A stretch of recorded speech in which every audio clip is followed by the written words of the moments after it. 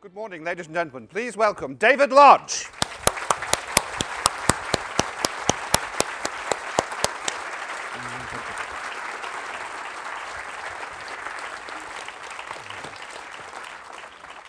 Well, it's a great pleasure to introduce David Lodge to you, ladies and gentlemen, because I've been a great admirer of his various novels over the years. But I don't think I've enjoyed anything quite so much of his than Death Sentence, which lures you in almost immediately on page 1 and takes you through the whole gamut of emotions. I laughed till I cried, and I cried a bit till I laughed as well. It's the most wonderful balance between some wonderful set-piece comedy and some heart-rending poignancy, I think, rather than tragedy. So how did this book come about in your imagination, David? What was the first step? I think it was that I one day, in fact it was Boxing Day, when I was going to bed. And it's interesting because there is a Boxing Day party in the novel which eventually emerged. I just thought there was a possible comic novel in the experience of hearing loss, and I put it aside for some time. When I finally got round to writing it, I did exploit the comic possibilities of the hearing loss theme, but I also began to develop it into more serious areas of life. So it's not a comic novel exactly, though it has quite a lot of comedy in it. In fact, it changes in tone, I think, from comic to something like tragic or pathetic. Yeah, absolutely. But it does it very delicately. It kind of steals up on you. Yeah, so that was my intention. Indeed. I mean, I was rather dismayed reading The Guardian this morning. They listed my event, which was very kind of them, but they said it was about a man coming to terms with impending death.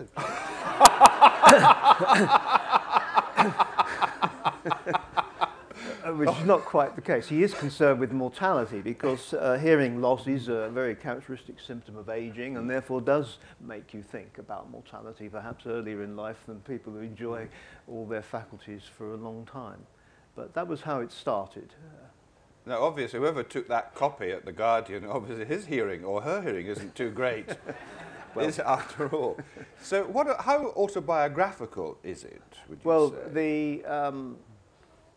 Obviously, the story of the main character and his loss of hearing is autobiographical. So is the character of his aging father, because this was something which also impinged on my life quite heavily in the last 10 years or so. The character of the father is based on mine. But the rest of the story, the relationships of the main character and narrator with other people are all invented. And in particular, a subplot about a rather disturbed young postgraduate student is entirely fictional. I'm glad to hear it. Anyway, David, you want to give us a presentation, so can I ask you to move to the lectern? I've prepared an edited script which will only last 20 minutes, which is what I was asked to do. So it combines a bit of chapter 1 and a bit of chapter 2, and I think it gives you a flavour of the book. And like most novelists, I like to puzzle the reader a little bit and make them ask questions which are answered later, but I won't impose all those puzzles on you. So you'll need to know that the character and narrator is a retired professor of linguistics, and he has a wife called Winifred, who he refers to as Fred.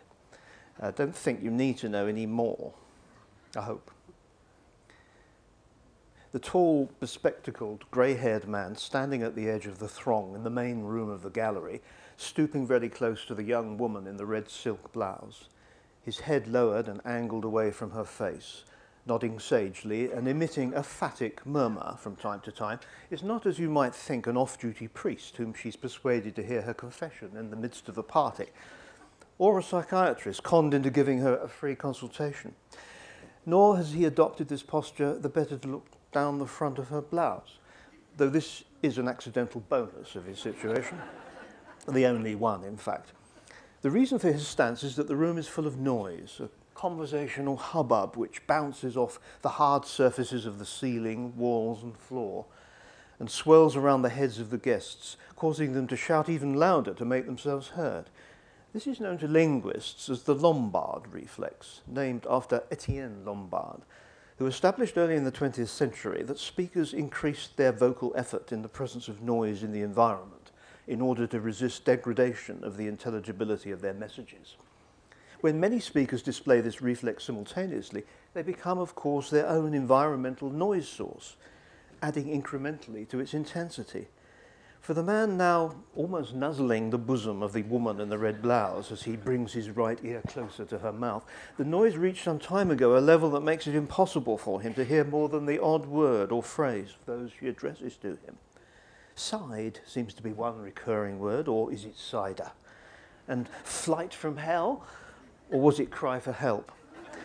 He is, you see, hard of hearing, or hearing impaired, or, not to put too fine a point on it, deaf. Not profoundly deaf, but deaf enough to make communication imperfect in most social situations and impossible in some, such as this one. He wears a hearing aid, an expensive digital device with little beige plastic earpieces that fit snugly in both ears like baby snails in their shells, which has a program for damping down background noise, but at the cost of also damping down foreground sounds. And at a certain level of decibels, the former completely overwhelms the latter, which is now the case. It is not helpful that the woman seems to be an exception to the rule of the Lombard reflex. Instead of raising the pitch and volume of her voice like everybody else in the room, she maintains a level of utterance suitable for conversation in a quiet drawing room or tete-a-tete in a sparsely peopled tea shop. They've been talking, or rather she's been talking, for some 10 minutes now, and strive as he may, he cannot identify the conversational topic.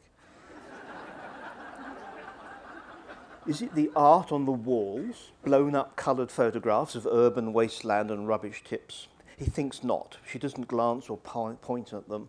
And the intonation of her speech, which he can just about register, does not have the characteristic declarative pattern of art speak, or art bollocks, as he sometimes disrespectfully calls it to tease his wife. It has rather the tone of something personal, anecdotal, and confidential. He glances at the woman's face to see if it gives a clue. She fixes him earnestly with her blue eyes and pauses in her utterance as if expecting a response. "I see," he says, adjusting his countenance to express both thoughtful reflection and sympathy, hoping that one or the other will seem appropriate, or at least not grotesquely inappropriate to whatever she has been saying. It seems to satisfy her anyway, and she begins speaking again. He doesn't resume his former posture. There really is no point in aiming his right earpiece to receive her speech when the party babble is pouring into the left one. And if he should try to cover his ear with his hand, it would only produce a feedback howl from his hearing aid, as well as an eccentric-looking posture. What to do now? What to say when she pauses again? It's far too late to confess, "Look, sorry, I haven't heard a word you said to me for the last 10 minutes. I'm deaf, you see, can't hear a thing in this din." She would reasonably wonder why he hadn't said so before, why he let her go on talking, nodding and murmuring as if he understood her. She would be annoyed, embarrassed, offended, and he doesn't wish to appear rude. She might be one of his wife's customers, for one thing, and for another, she seems rather nice, a young woman maybe in her late 20s with bright blue eyes, a pale, smooth complexion, shoulder-length flaxen hair, centre-parted and straight-cut, and a naturally shapely figure. He can tell from the shadowy separation of her breasts, just visible at the unbuttoned opening of her blouse, that they are not artificially enhanced by silicone, or thrust forward and upward by underwiring, but have the trembling plasticity of real, unfettered flesh. And he doesn't wish to make a bad impression on a comely young woman who's taken the trouble to talk to an old fart like himself, even if it is a random encounter, unlikely ever to be repeated. She pauses again in her monologue and looks expectantly at him. "Very interesting," he says. "Very interesting." Playing for time, waiting to see if this will do, he puts his wine glass to his lips, only to discover that it is empty, and that he has to tip it up into an almost vertical position and hold it there for some seconds in order to make the dregs of Chilean Chardonnay trickle down into his throat. The woman watches with curiosity, as if she thinks he's going to perform some kind of trick, balancing the glass on his nose, for instance. Her own glass of white wine is almost full. She hasn't taken even a sip from it since she started talking to him, so he cannot suggest they get themselves refills from the bar. While to go off on his own to recharge his glass or propose she accompany him on this errand seem equally discourteous options. Fortunately, she seems to appreciate his plight. Not his real plight, his total ignorance of what she's been saying, but his need for another drink. And smiling, she says something with a gesture at his empty glass, which he's fairly confident of interpreting as encouragement to go and get himself a refill. I think perhaps I will, he says. Can I get you another? Stupid question. What would she do with 2 glasses of white wine? One in each hand. And she's obviously not the kind of person who would eagerly gulp down one drink while you fetched her another. But she smiles again, nice smile, disclosing a row of small, even white teeth, declines with a shake of her head, and then to his dismay asks a question.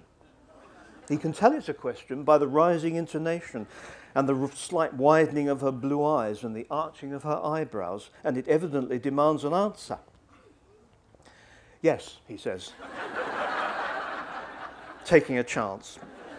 And as she seems pleased, he boldly adds, absolutely. She asks another question, to which he also replies in the affirmative, and then, rather to his surprise, extends her hand. Evidently, she's leaving the party. Very nice to have met you, he says, taking the hand and shaking it. It is cool and slightly damp to the touch. What did you say your name was? I'm afraid, with all this noise, I didn't quite catch it. She pronounces her name again, but it's hopeless. The first name sounds faintly like axe, which can't be right, and the surname is a completely inaudible sound, but he can't ask her to repeat it again. Ah, yes, he says, nodding, as if pleased to have pocketed the information. Well, it's been very interesting talking to you. Who was that young blonde you were deep in conversation with? Fred asked me in the car on the way home. She was driving because she hadn't had much to drink, and I had quite a lot. I've no idea, I said. She told me her name twice, in fact, but I couldn't make it out. I didn't hear a word she was saying. The noise. Yes, it's all the concrete. It makes the sound reverberate. I thought she might be one of your customers. No, I've never seen her before. What did you think of the exhibition? Drab, boring. Anybody with a digital camera could take those pictures. But why bother? Oh, I thought they had a kind of interesting sadness. That is a condensed account of our conversation, which actually went something like this. Who was that young woman you were deep in conversation with? What? You were deep in conversation with a young blonde. I didn't see Ron. Was he there? Not Ron, the blonde woman you were talking to. Who was she? Oh, I've no idea. She told me her name, twice in fact, but I couldn't make it out. Didn't hear a word she was saying. The noise. It's all the concrete. Nothing wrong with the heating. In fact, it's always too bloody hot for my liking. No, concrete, the walls, the floor, makes the sound reverberate. Oh, pause. What did you think of the exhibition? I thought she might be one of your customers. Who? The young blonde woman. No, I've never seen her before. What did you think of the exhibition? What? The exhibition, what did you think? Oh, drab, boring. Anyone with a digital camera could take those pictures. I thought they had a kind of interesting sadness. Can badness be interesting? Sadness, an interesting sadness. Are you wearing a hearing aid, darling? Of course I am. It doesn't seem to be working very well. Well, she was absolutely right. I tapped the earpiece in my right ear with my fingernail and got a dull, dead sound. The battery had packed up and I hadn't noticed. I don't know what point in the evening it happened. Maybe that was why I didn't hear what the blonde woman was saying, though I don't think so. I think it must have happened when I went to the gents, which was after she left. My battery's packed up, I said. Shall I put a new one in? It's a bit tricky in the dark. No, don't bother, Fred said, as she often does these days. We drove the rest of the way home in silence. I went to my study to put a new battery in my right earpiece, or hearing instrument, as the user's guide rather grandiloquently calls it. Then I went into the drawing room, but Fred had gone upstairs to read in bed. I knew that was what she was doing, even though she hadn't said so, in the way married couples know what each other's habitual attentions are, without needing to be informed. Particularly useful if you happen to be deaf. In fact, if she'd informed me verbally of her intention, I would probably be more likely to get it wrong. I didn't want to join her because I can't read in bed for more than 5 minutes without falling asleep, and it was too early for that. I thought about watching the news at 10, but the news is so depressing these days that one shrinks from it late at night. Let it wait, you feel, till the next day's newspaper and the cooler medium of print. So I went back into the study and checked my email. No new messages. And then I decided to write an account of my conversation, or rather non-conversation, with the woman at the Private View, which in retrospect seemed rather amusing, though stressful at the time. First I did it in the usual journal style, and then I rewrote it in the third person, present tense, the kind of exercise I used to give students in my stylistic seminar.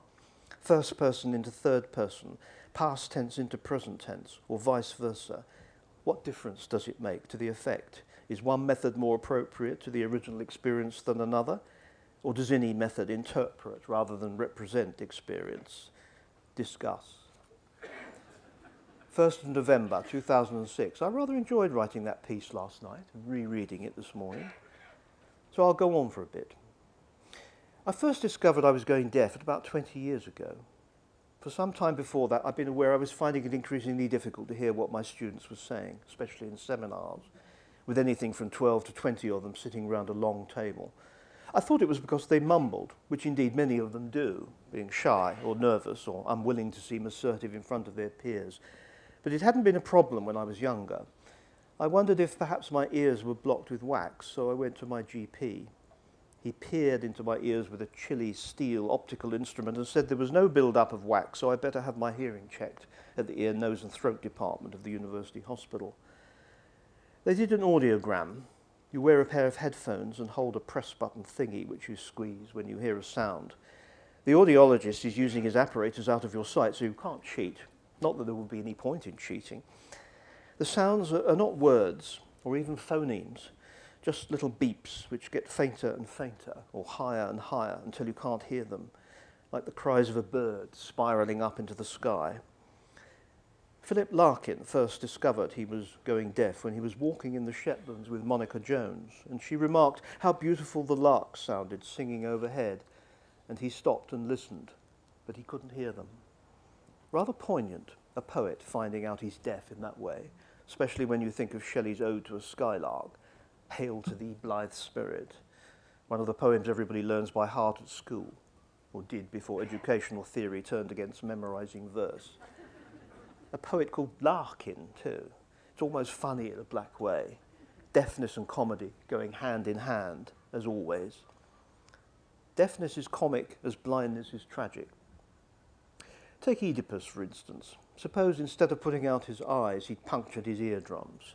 It would have been more logical, actually, since it was through his ears that he learned the dreadful truth about his past, but it wouldn't have the same cathartic effect.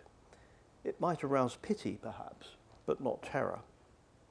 Or Milton's Samson, oh dark, dark, dark amid the blaze of noon, irrecoverably dark without all hope of day. What a heartbreaking cry of despair.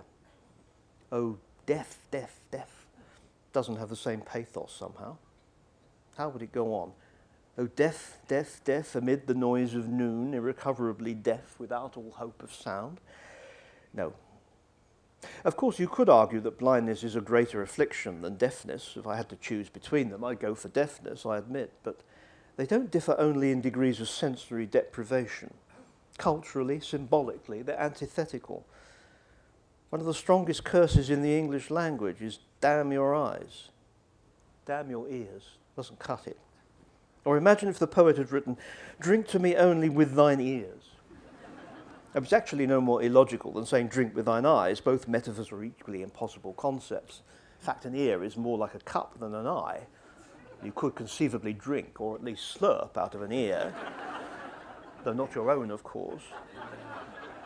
But poetical it isn't. Nor would smoke gets in your ears be a very catchy refrain for a song. There's more in this than meets the ear.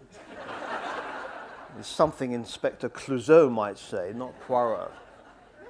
The blind have pathos. Sighted people regard them with compassion, go out of their way to help them, guide them across busy roads, warn them of obstacles, stroke their guide dogs. The dogs, the white sticks, the dark glasses are visible signs of their affliction, calling forth an instant rush of sympathy. We deafies have no such compassion-inducing warning signs. Our hearing aids are almost invisible, and we have no lovable animals dedicated to looking after us. What would be the equivalent of a guide dog for the deaf? A parrot on your shoulder squawking into your ear? Strangers don't realise you're deaf until they've been trying and failing to communicate with you for some time, and then it's with irritation rather than compassion. Thou shalt not curse the deaf, nor put a stumbling block before the blind, says the Bible, Leviticus 19:14. Well, only a sadist would deliberately trip up a blind person, but even Fred lets out the occasional bloody hell when she can't get through to me. Prophets and seers are sometimes blind, Tiresias, for instance, but never deaf. Imagine putting your question to the Sibyl and getting an irritable, "What? What?" in reply. It's a very unequal contest between the two organs. Eyes are the windows of the soul. They express feelings. They come in subtle, alluring colours and shades. They brim with tears. They shine and gleam and twinkle. Ears, well, they're funny-looking things, really, especially when they stick out, all skin and gristle, secreting wax, sprouting hair. No wonder women hang earrings on the lobes. Men too, of course, in certain societies and periods, to distract the eye from the furry hole that leads to your brain. In fact, what other function does the earlobe have? Perhaps that's how it evolved, this otherwise useless flap of boneless tissue. Prehistoric people with enough flesh on the lower rim of the ear to accommodate earrings had an advantage in the mating process and so got selected. But it would have been of no advantage if their ears hadn't served their primary purpose. Of all old women hard of hearing, the deafest sure was Dame Eleanor Spearing. On her head, it is true, 2 flaps there grew, that served for a pair of gold rings to go through. But for any purpose of ears in a parley, they heard no more than ears of barley. Thomas Hood, Tale of a Trumpet. Not quite in Larkin's class, but Larkin never wrote a poem about being deaf, as far as I remember. Perhaps he found it too depressing to contemplate, though he wrote about a lot of other depressing things. I just looked up that anecdote about the larks in Andrew Motion's biography. It happened in 1959, so Larkin would have been only 37. Motion says, as his hearing grew weaker in the years ahead, he felt more and more isolated, trapped in an incompetent body, foolish and pathetic. His deafness steadily darkened his melancholy. Yes, we know.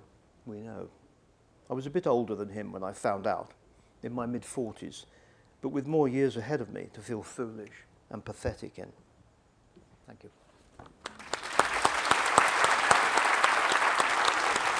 Thank you very much.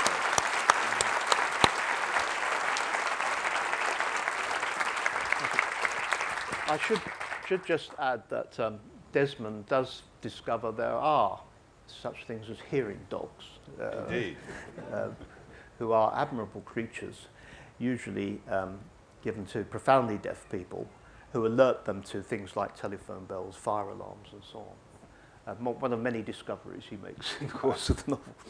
Now, I know that writers are ruthless in utilising their own experience for material for their work, but at what stage did you decide to use your condition as a subject for fiction? In other words, when did you decide, if you like, to come out as a deafie, you might say? It is a bit like a gay novelist coming out, actually, yes. Because, in a way, it makes the public part of your life rather difficult. At occasions like this, you're never sure where you're going to hear questions and so on. So I suppose, and I think most people, this is really quite central to the experience of hearing loss, tend to conceal it as long as they can and to even deny it. And I've read somewhere that people usually take 15 years before they admit that they have serious hearing loss.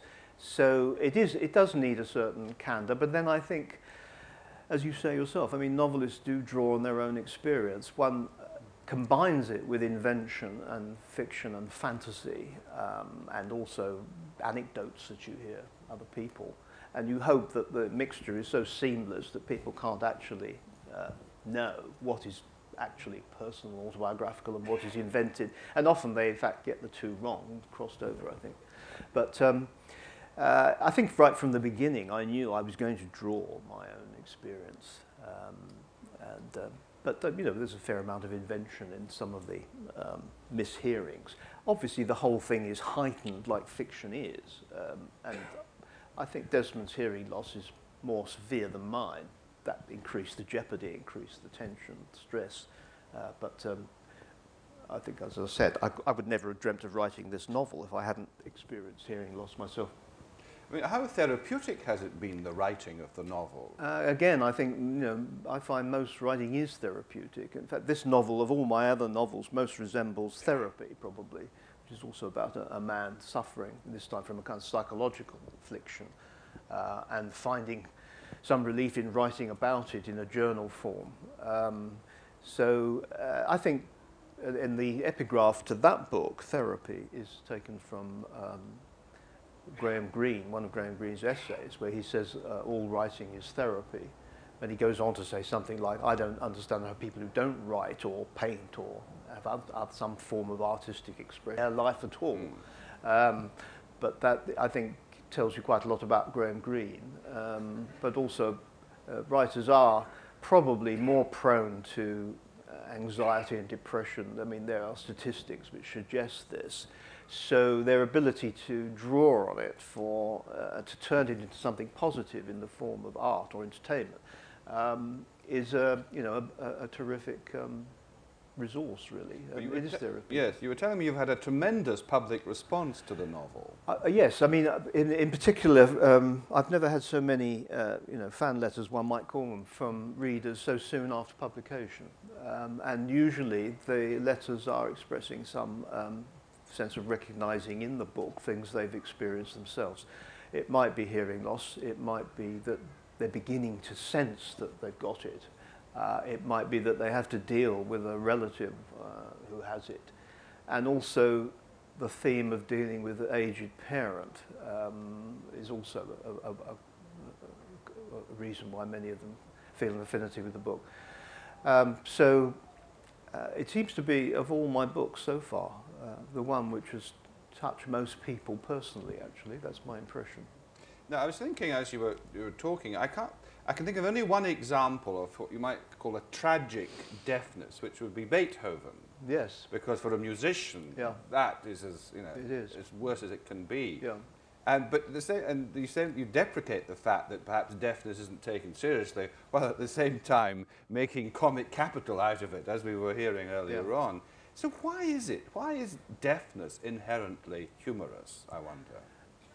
I think one has to distinguish between profound deafness and hearing loss. Profound deafness is often perceived as tragic from outside, though people who are profoundly deaf have quite different attitude to it, a much more positive one. Hearing loss, I think, is precisely that. It's the experience of loss of a faculty you once possessed. And for the subject, it is not funny. I mean, it is, in fact, a cause of great stress and irritation and depression. It is not a life-threatening condition, which is, I suppose, why it isn't really tragic. But it generates comedy, and even if, while you may be feeling very foolish, you are aware that you are creating comedy. By mishearing words, you are constantly generating puns, actually. And my novel is full of puns, including the title. And by mishearing something, you may commit ludicrous social blunders, which are full of comic possibilities. So, I mean, there are deaf characters in drama. They're usually comic characters in farce, a Feydeau farce or something like that. And they are, I'm afraid, the butts of the comedy. Now, until very recently, we've become a very cruel culture, really. Nobody made comic character out of blind people. But in fact, now you do find that happening in the, for instance, treatment of David, what's his name? His name's gone from me, previous Home Secretary. David Lunkett. Yeah, I mean, the treatment of his amorous escapades and so on were heartless, really, and would not have been, I think, tolerated 50 years ago, actually. But generally, no, you don't find the blind characters are comic subjects, but deaf tend to be. This is perhaps more of a literary thing than a thing in actual human intercourse. But even so, I mean, you do find people laugh at your mistakes. I mean, how much was your father in the character of old Mr. Bates? Because I lost my own agent P about 3 years ago, Yeah. and you've captured his cantankerous contrariness wonderfully. So I assume that everybody who's gone through the same process will recognize exactly the same parent-child relationship. Yes. How much did you embroider on your father? Very little, actually. I did, you know, I left of some years. He died in 1999 at the age of 93. And my mother died quite a long time before that. I think when your second parent dies is always a kind of landmark in life. And he caused me great worry, really, because he was beginning to get incapable of living alone, looking after himself, but he stubbornly refused to have anybody in the house to help him, and he wouldn't move.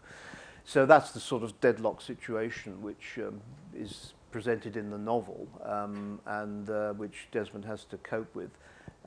My father, I mean, in his old age, he was very difficult, but he was a remarkable man in many ways, and I hope that that comes through. He was, you know, left school at 14 or 15, was a dance musician. I think I owe all my artistic genes to him. He was very, considering the limited education he had very excellent vocabulary and very witty with words. He could also, obviously he was a musician, and he was quite a decent amateur painter. And so I, you know, had a strong relationship with him, but, you know, it's one of the sad things in life that as old people become old, they develop, they become stubborn, they become difficult, and one knows one's going to oneself. This is the awful thing. But so I think we're all living older, so that this theme of how to cope with aging is becoming more and more universal. And perhaps one of the sources of interest in the novel. Well, I think it's all about families, isn't it? Because I was both Desmond and Fred, it's their second marriage, so there are children from both first marriages. And I was particularly struck by the theme of family in the novel, and I wondered what you were trying to explore, basically, by having the sort of Ayckbourn-esque type family comedies and dramas.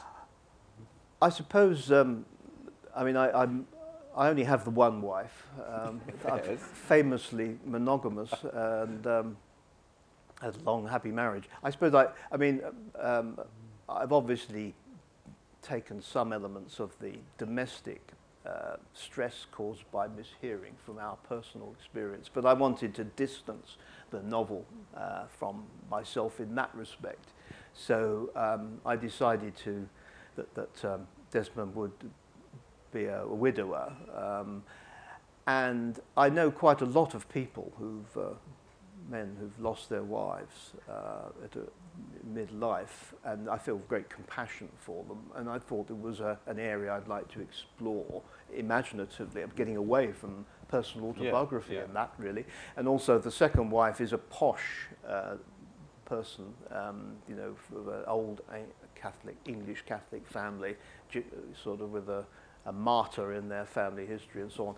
Her family couldn't be more different from my wife's family. So it was all a way of distancing what was in danger of becoming too personal, too autobiographical a novel.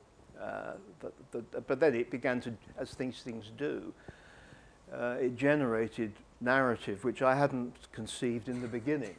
So I don't want to give it away, but the story of the first wife comes back in a quite dramatic way I hadn't envisaged when I made him have a previous wife.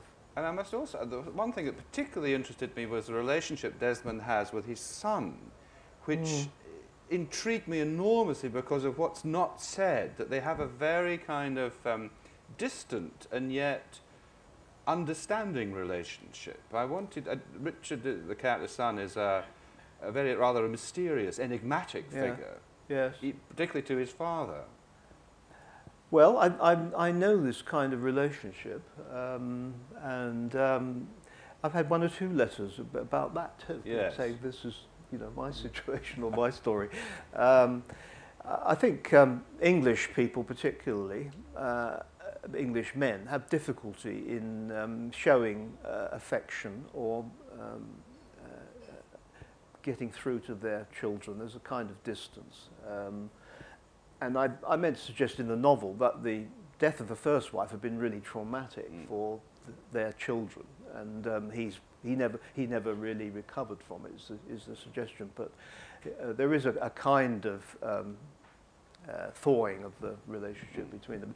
I mean, he's in low temperature physics, and Desmond says, I think he's been at a low temperature ever since his mother died. Yes. And he does seem bottled up, but he performs rather well in the end of the novel. Well, I think all those family relationships, all the characters are beautifully defined, and their interrelationships are fascinating to get to know. It's like looking at other people's photograph albums in a way. You want to know, who's aunt and who's the cousin and who's what. It's a great treat. Anyway, let's have some lights up, and let's have a look at you. And my goodness me, what a fine collection of audiences we have today. We also have 2 microphone wallers standing by. So who's going to be the first person to ask a question? Hands up, please. Right, here we are. Come along, microphone person. Or you're... There we are. This is a question about how people react to deaf people. I certainly notice my own irritation when I'm asked to repeat what I was going to say. Oh, sorry, what I have said, because it doesn't feel worth repeating, and lots of other reasons to do with raising my voice. How nice it is to have a microphone. Beethoven has been mentioned. Conversation books remain in which Beethoven's visitors wrote down their side of the conversation. I'm interested why this has never been taken up by anybody else. I can't answer your question about I didn't know about these books, but Beethoven does figure in my novel. Desmond specifically tells his story and quotes from Beethoven's very moving, was called the Something Testament, which he wrote. Which was designed to be read by his family after his death, and was really saying, this is to explain to you why I was such an unbearable man, because all my life I've been trying to conceal the extent of my deafness, because, can you imagine, he was a famous conductor and performer as well as composer, when at the age of like 29 he was struck by some virus which made him not profoundly deaf but pretty deaf, and it got worse and worse as he got older. And I think about the paradox that he might not have written so much music actually if he hadn't gone deaf, because he would have gone on being a conductor and performer. But on the other hand, it seems unbearably poignant that he couldn't actually hear the greatest music that he composed. I'm not sure that I've quite got hold of the question. Yes, the conversation books that you're particularly interested in. Yeah. Why we've never tried that, or deaf people haven't done that before, or is that the burden of your question? It's more we haven't followed it up by doing it with deaf people afterwards. It's what the non-deaf people did. They bothered to write down their side of the conversation so that Beethoven could take it in. Well, I didn't know that actually, and it's not evident from the testament that he wrote. He suggests that he pretended, as many people do, to hear, or he avoided society. He said, I can't go out in society as I used to. But presumably there was a group of sympathetic friends who were aware of his condition, and he was prepared to share and to admit to them and to make use of written comments. That's very interesting. I wasn't aware of it. Thank you. Yes, over here. Come along, Mike, lady. First, front row. Front row, gentleman in the front row there. Yes? I was intrigued by your remark about how certain things in the novel developed in ways that you had never anticipated or intended, which raises questions, obviously big questions, about your method of composition, if you like, and creation. Are you one of those writers who creates characters and then sees what happens to them, how they develop to some extent, in a sense, independently? Or is it all very carefully pre-planned? Well, because the characters, I mean, novelists often say the characters just took the book and ran with it, or they took over. And I think when they say that, they just mean that the act of composition generated ideas about how they might behave, which they had not thought about before, not considered. Because after all, everything that you write is coming from your brain, and it's using your imagination or your memory. It's using in particular your ability to make connections, make metaphorical connections and causal connections, to think, oh yes, if he did that, then he might have done that later, and that sort of thing. And there comes a point where this kind of connectivity becomes so quick that you feel you're being taken over. It's not a case of consciously sitting down, now what shall I do next? And it's really what I think most artists most enjoy. It's what psychologists call flow. There comes a point where ideas begin to flow. One thing suggests another, and it all begins to take a kind of inevitability. In my experience, this only happens fairly late into a book, because everything else has to be rather painfully worked out, and cancellations and deletions take place, and you decide, no, that won't work, and you get stuck for a while. But there comes a point usually where the major decisions have been made, and you in a way begin to believe in the life you've created, and it begins to flow. And I think that that is in some ways the most exciting and rewarding part of writing, when things develop that you think are good, are going to work, that you never anticipated, that you didn't think of before when you planned the book. Excellent. Now, some more questions over there. Keep your hand up, please, ladies and gentlemen, so that our microphone knows where to come. Thank you. Hello, Mr. Lodge. My question is sound-related. Eve and I are members of a visually impaired book group, and we will be discussing your Paradise News next week. And my question is, because the reader, who I won't mention his name in case he's your cousin, it was a monotonous dirge and very difficult to listen to. This is the RNIB Talking Books. If you could choose from anyone from the performing arts, who would you choose to read Paradise News? This is, you're listening to the unabridged tape, are you, of Paradise News? Sorry. It's an MP3 RNIB recording. Is that what it is? Yes, well, presumably it's unabridged. Yes. And they don't like the reader? No, he doesn't. It's just, very, very difficult to listen to your words. Oh, to hear your words. That's a great shame. I'd never listened to it, actually. So if you had your pick of leading actors, David. Oh, goodness me. I mean, there are lots of actors who could do it very well. I'm afraid that the people who make those tapes can't always pay for the top quality actors. But I mean, I think problem with that book is for a presentation. There is a first person section in the middle, so you want somebody who can do Bernard, the main character, but there are a lot of comic characters and characters with different accents and so on, so you want somebody who can do a variety of accents. And you want somebody who's sort of middle-aged, I suppose. Well, Bill Patterson's in the author's yurt at the moment. He might be a...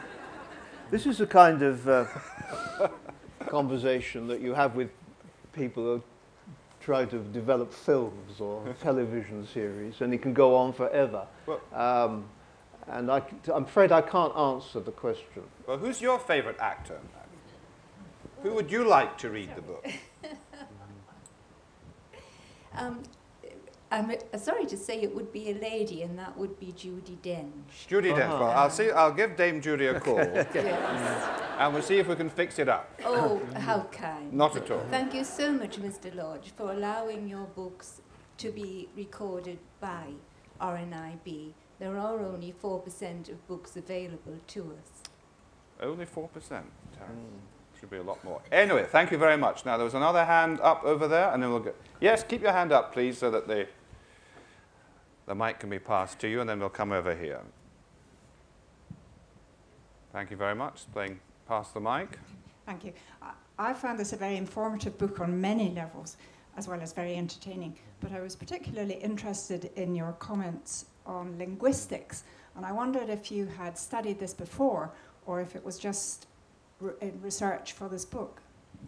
A combination, really. I mean, my own field is literary criticism, but I was also specialized in literary theory. Modern literary theory is very much linguistically based, so I know a fair amount about linguistics, and I was always interested in stylistics, in analyzing the way language works in fiction. My first academic book of criticism was called Language of Fiction.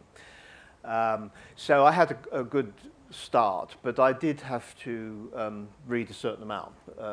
As with all these things, novelists are great bluffers. I mean, they make a little knowledge go a long way. And I find each book I write, you know, when I wrote Nice Work, after that I was invited to address management conferences, and enterprise things, and when I wrote Therapy, I addressed the Psychiatric Association of Great Britain. And I would always say, you know, this book contains everything I know about the subject, and you think it's like an iceberg, and this is just the tip of the knowledge, but there is no iceberg. This is just the tip.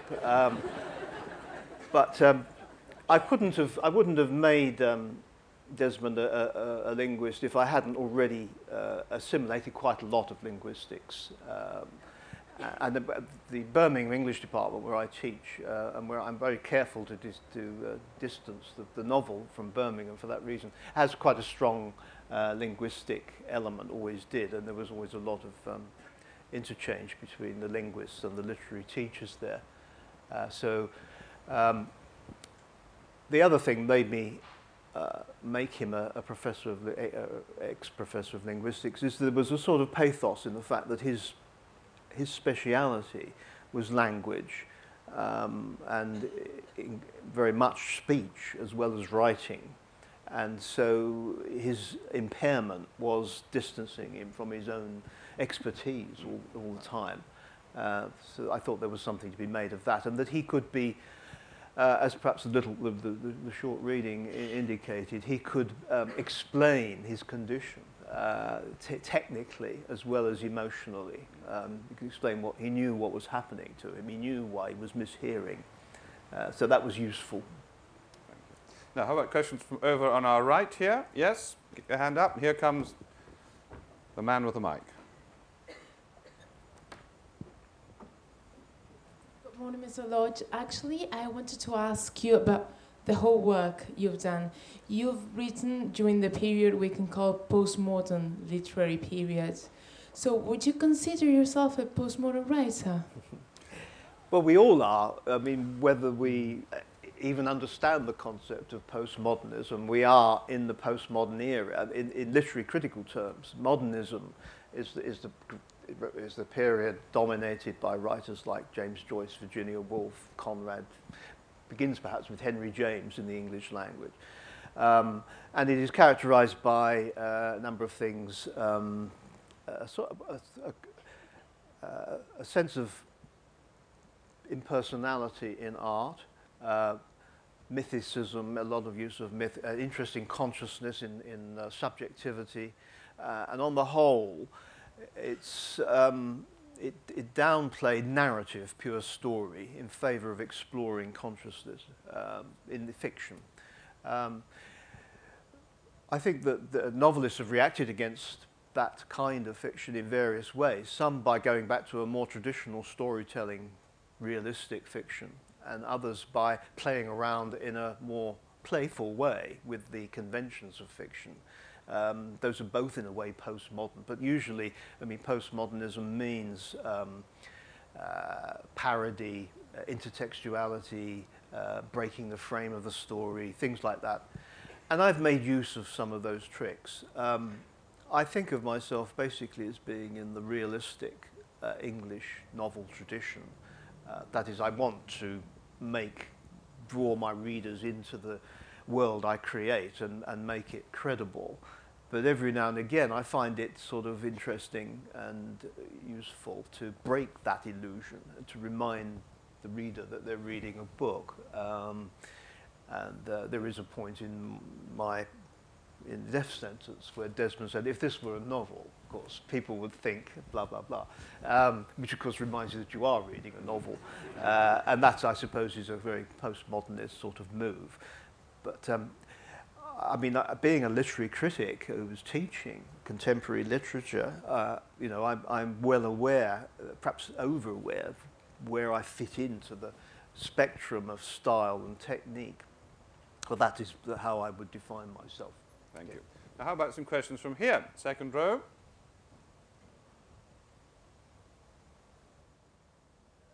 I thoroughly enjoyed Death Sentence, although I would recommend that there should be a kind of counselling service that you can go to once you've read the book. Like Al, I was crying buckets during the course of my reading. In fact, at one point, I thought I was going to be quite ill as a result of it. Dear.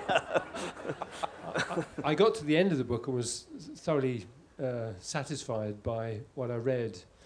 But it just strikes me that there is a sense of masochism that comes across, not just in the reading of a book, but in fact in the book itself and the details of the book. In fact, there's one particular scene in which masochism plays quite an important part. Can you explain to me, why is it that we enjoy such suffering? You've identified your own suffering, the suffering of your bereavements. You've explained about the suffering of people involved in the book. What is it about suffering that we go to again and again? Well, I mean, you've reacted very strongly to the book. I mean, in some ways, I'm very impressed and grateful to you for your description of your reaction. I think that suffering is, I'm afraid, at the heart of human life. I mean, it's impossible to avoid it. And that presumably is why tragedy, as a genre, and I don't think my novel is a tragedy at all. I would call it more like elegy, really, in that it's mourning.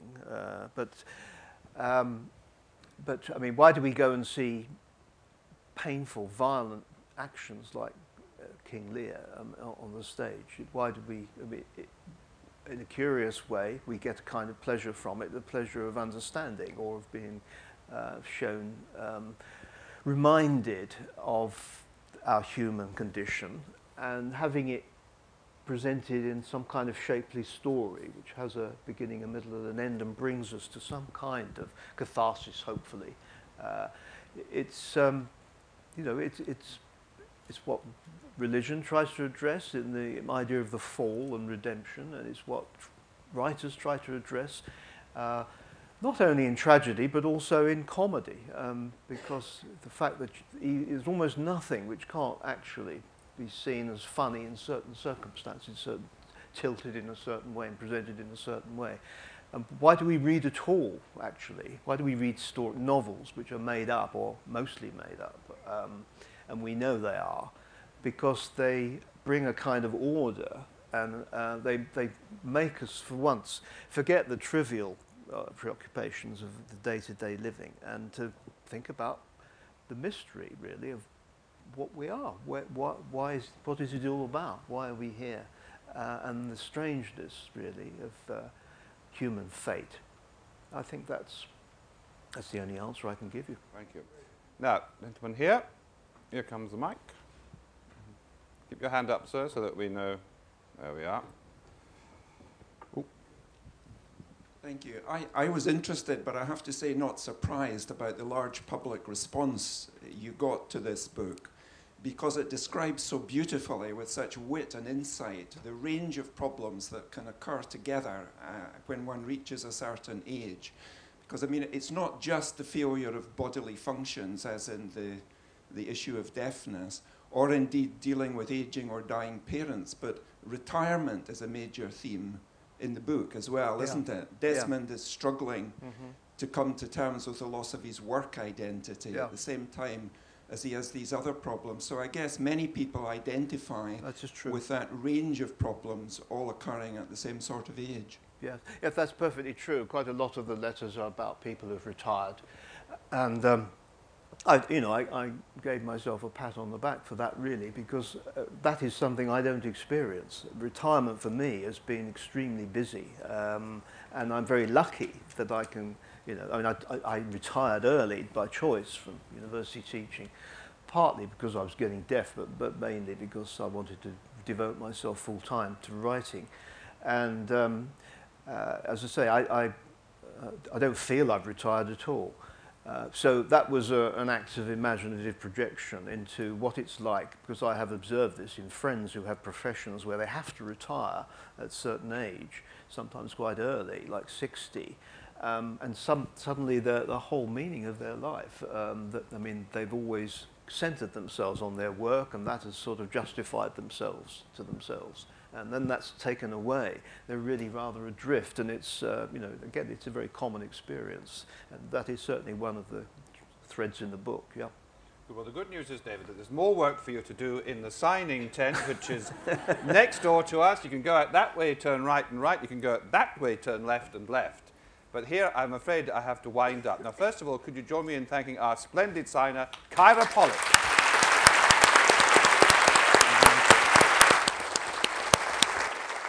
And also our special guest today, David Lodge.